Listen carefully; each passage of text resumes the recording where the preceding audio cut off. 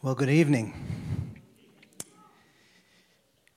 Yes, today is good. Amen. And it is good because of the one that we serve, our risen Savior, Jesus Christ. And this is a special Holy Week. I know many of us have spent a lot of this week in a time of reflection and prayer, beginning with Palm Sunday and ultimately concluding this Sunday, Resurrection Sunday. But this evening, Good Friday, I'd like to take a few minutes just to look at some scripture and go into a little bit about what happened on the cross and what Jesus did experience. But before we begin that, I'd like to just read a quick excerpt from a book, Once Upon a Tree, written by Calvin Miller, who was a 20th century pastor and author. And he writes about an experience years ago when he went to a movie. This was in a day and age many of us, I know I haven't experienced, but when you used to get dressed up to go to the movies. And at the intermission, you'd go out just like you did at a theater or a concert. Miller was attending one of those epic biblical movies that came out in the 60s. He writes, just before the intermission, the crucifixion was presented in breathtaking color and drama. As Jesus died on the screen there, in that movie, a terrible dark storm formed behind him. The camera caught streams of blood flowing from the wounds in Jesus' hands. The stream of blood would flow down the cross and into a depression in the stone at the base of the cross. Then the rain began to fall. The rain accumulated in that small basin and mingled with red blood. Soon the pool filled to overflowing and began trickling down the mountainside. The red blood combined with other torrents of rushing water, and it finally became a great crimson tide for this world's salvation. But more than that, for my salvation, he wrote. Suddenly it was intermission, and Miller made his way to the theater lobby. In the lobby, men laughed and chattered as though nothing had happened.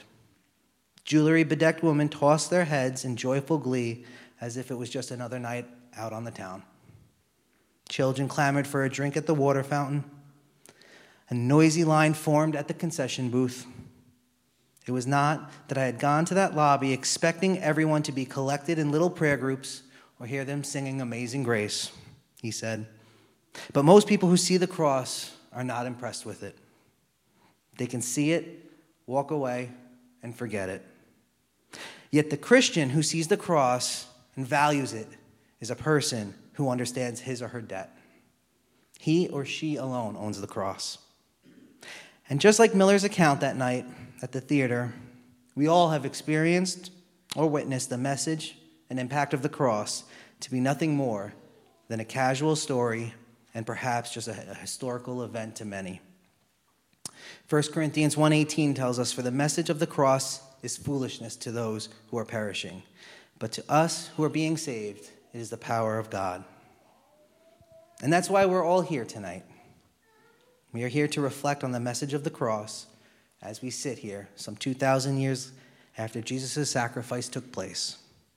We are here to remember this world and life-changing event that has touched and affected each and every one of us here tonight. So I want to start by asking the question, what is a crucifixion? A crucifixion was one of the most agonizing ways a person could be executed. It was designed to inflict on its victims a slow, painful death, potentially lasting over days. In fact, the word excruciating means out of crucifying. It would be bad enough if it stopped there, but this form of punishment was also humiliating. Think about it. Everyone is watching you because it was public.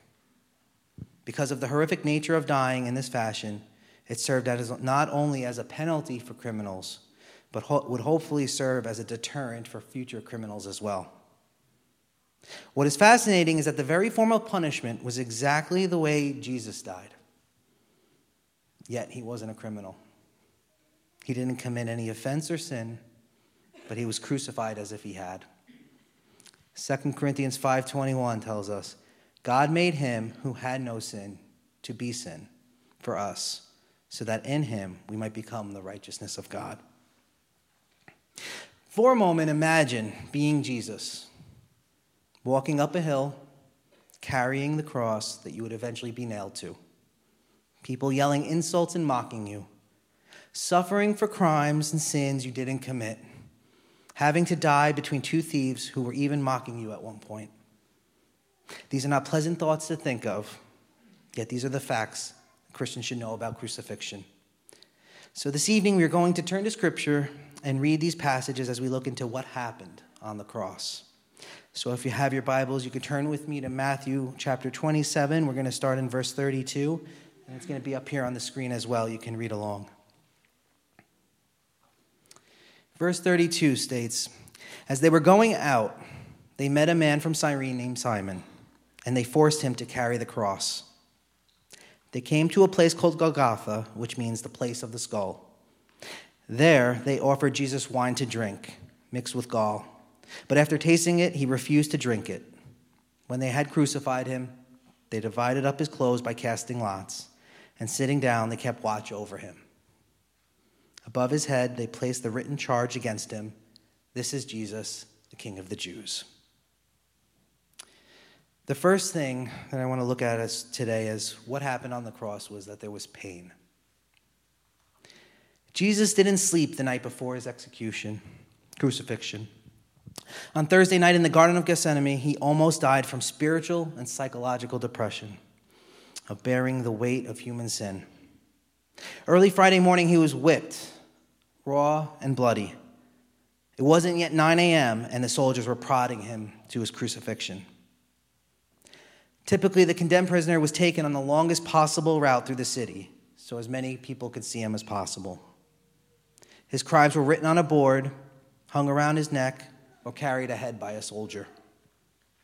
When they arrived at the cross, the sign was nailed over the victim's head for everyone who passed by to read.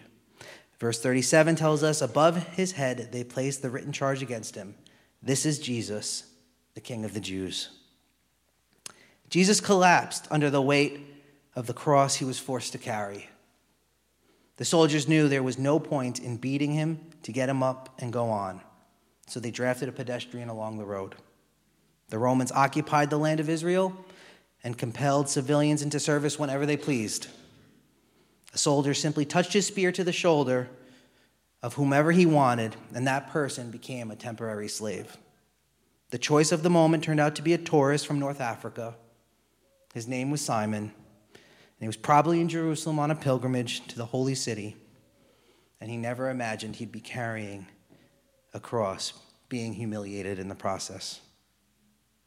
This death march reached a place called Golgotha outside the city wall, where the local crucifixions were held.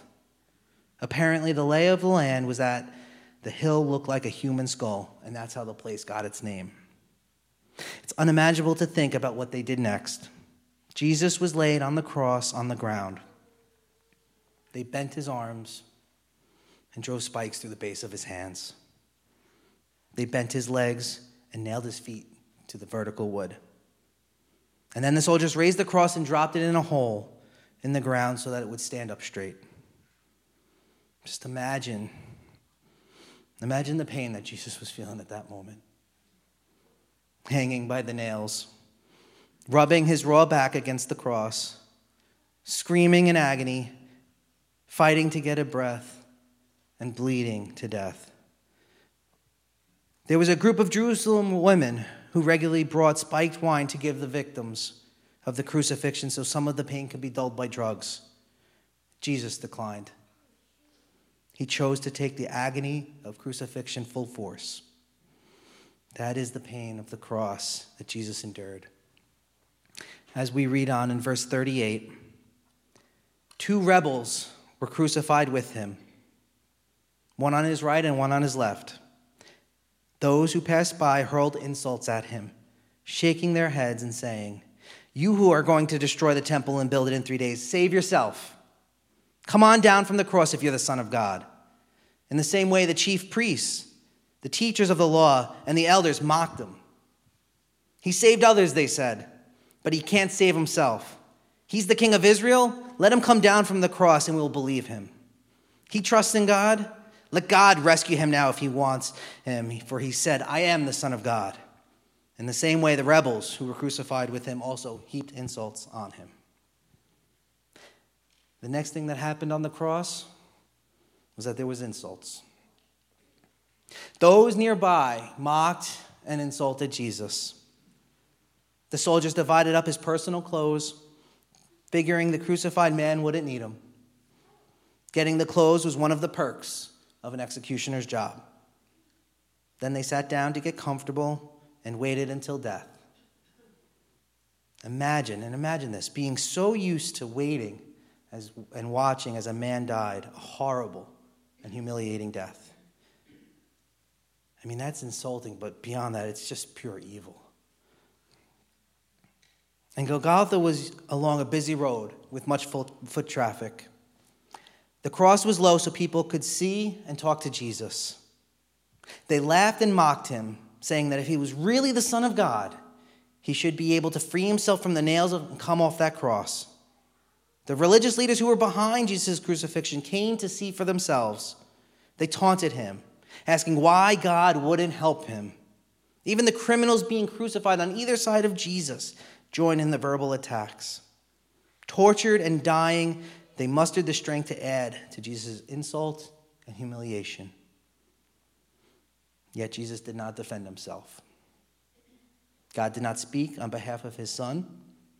It looked like the critics were right. Cynics today have the same posture towards God. Why doesn't God perform a miracle when he could?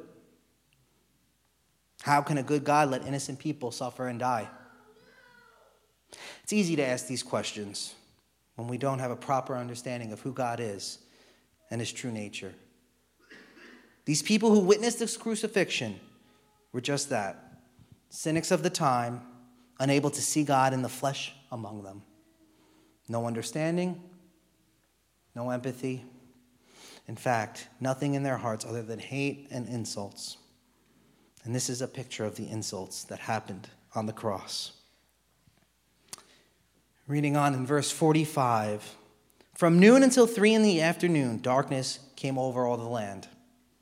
About 3 p.m, Jesus cried out in a loud voice, Eli, Eli, lema sabachthani, which means, my God, why have you forsaken me? When some of those standing there heard this, they said, he's calling Elijah. Immediately, one of them ran and got a sponge. He filled it with wine vinegar, put it on a staff, and offered it to Jesus to drink.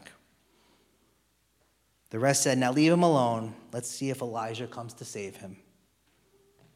The next thing that Jesus experienced on the cross was loneliness.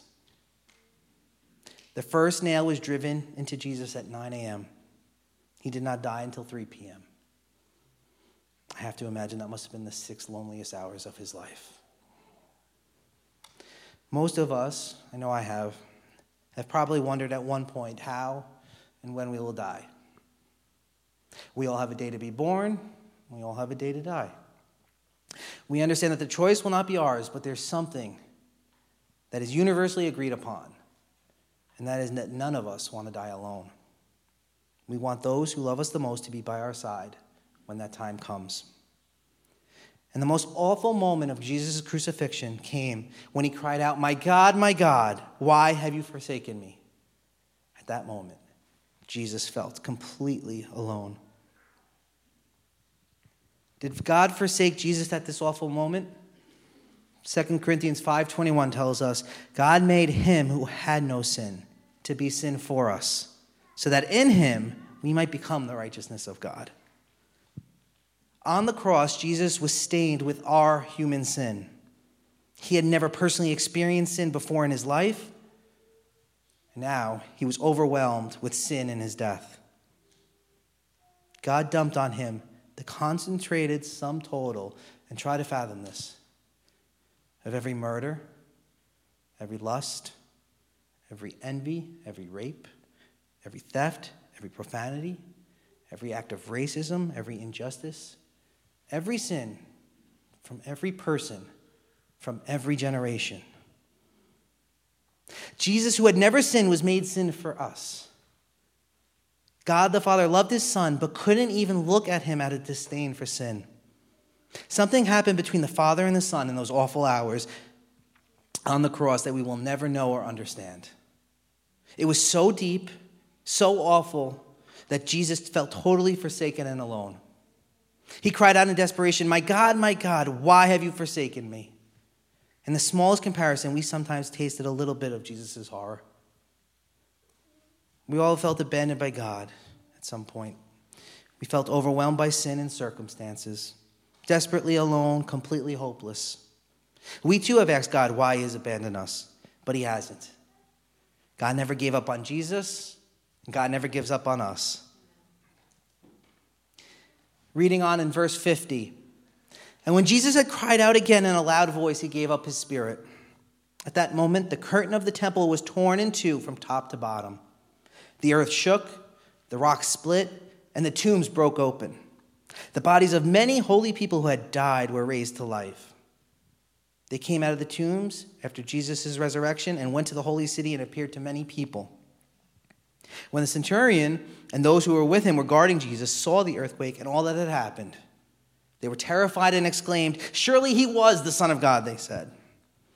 Many women there, watching from a distance, they had followed Jesus from Galilee to care for his needs.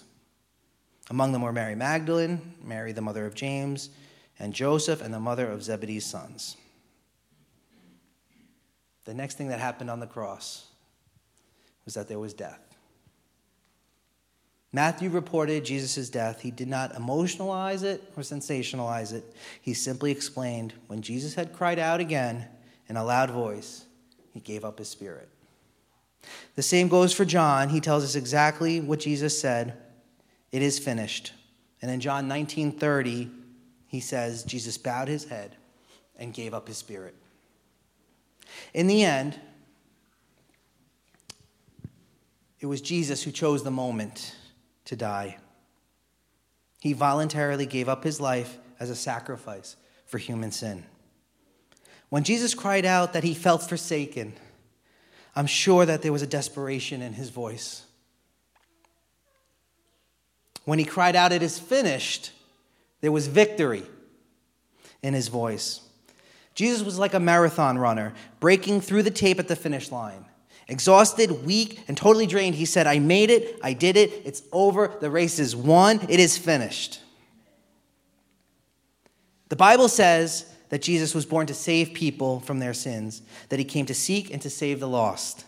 He was the suffering Savior, the sacrificial lamb, the only way to God, to salvation, and to eternal life. He left heaven to do this. He became human to do this. He was born in Bethlehem to do this. He suffered and died to save sinners like us. And he gave everything. At the final moment, all heaven watched in awe as the Son of God himself died. He did it. He completed what he came to do. It is finished. And at that moment, everything changed forever. The earth quaked. The temple curtain that kept everyone from the holiest place where God's special presence abided was ripped apart from top to bottom. Tombs burst open. Dead people came back to life. The Roman centurion knew that something amazing had happened. And he even blurted out, terrified, "Surely he was the Son of God," he said. At this time, I want to ask Pastor Anthony to just come up as we close. The final passage of Scripture we're going to look at tonight is verse 57. As evening approached, there came a rich man from Arimathea named Joseph, who had himself become a disciple of Jesus. Going to Pilate, he asked for Jesus' body, and Pilate ordered that it be given to him. Joseph took the body, wrapped it in a clean linen cloth, and placed it in his own new tomb that he'd cut out of the rock. He rolled a big stone in the front of the entrance to the tomb and went away. Mary Magdalene and the other Mary were sitting there opposite the tomb. Lastly, on the cross, there was a burial. It was over, or so they thought. Unable to imagine that something bigger, better, more amazing was less than 3 days away, the family and friends of Jesus scrambled to bury his body. Jesus died at 3 p.m. The law required burial before sunset. His family was too poor and too far away from home to make the necessary burial arrangements, so a stranger offered his grave. Ironically, he was a member of the Sanhedrin, the same group of Jerusalem leaders who called for Jesus' crucifixion in the first place. His name was Joseph. He had believed in Jesus and did not conspire with the others to kill him. Joseph approached Pilate, secured Jesus' body, and had him buried in his new tomb, cut from rock that he had recently bought for himself. And that's what happened the day Jesus went to the cross. He experienced pain, insults, loneliness, death, and a burial. All of it for you and for me. The price was paid, but it didn't seal the deal. So as we go about the rest of our weekend, and we get to celebrate the resurrection of Jesus on Sunday, let us not forget the events of this Good Friday and the sacrifice on the cross Jesus made for all of us. Because it's Christ's death that paid the price, and it's Christ's resurrection that sealed the deal. Amen? Let's close in a time of prayer.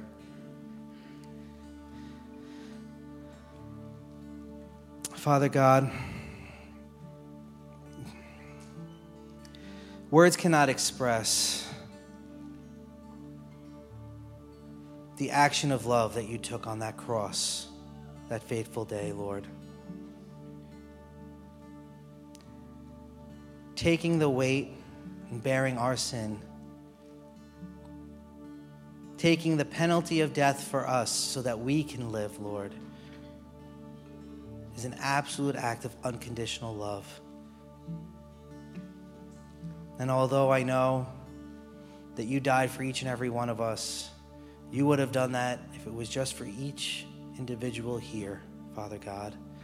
And that is something that we are just so forever grateful for, Lord.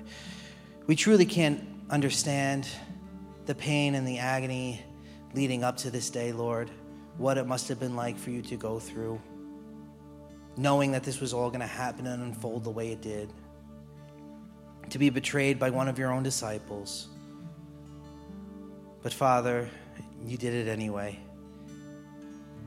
because you had a plan in place to restore us and to right relationship with you, and we are so forever grateful for that, Lord. So although today is a somber day where we do think about what the sacrifice you took upon that cross is, Lord, it's also a time, a day, a weekend that we can rejoice and celebrate, Lord, because we know what it meant. We know what it meant for you to die the death you did, but ultimately to be resurrected on that third day, Father God. And in your resurrection and new life, Lord, we have new life in you, and we are forever grateful for that, Lord. And I just pray that each and every one of us will live a life worthy of the gift that we've received, Father God. We love you, we praise you, and we honor you. In Jesus' name, amen.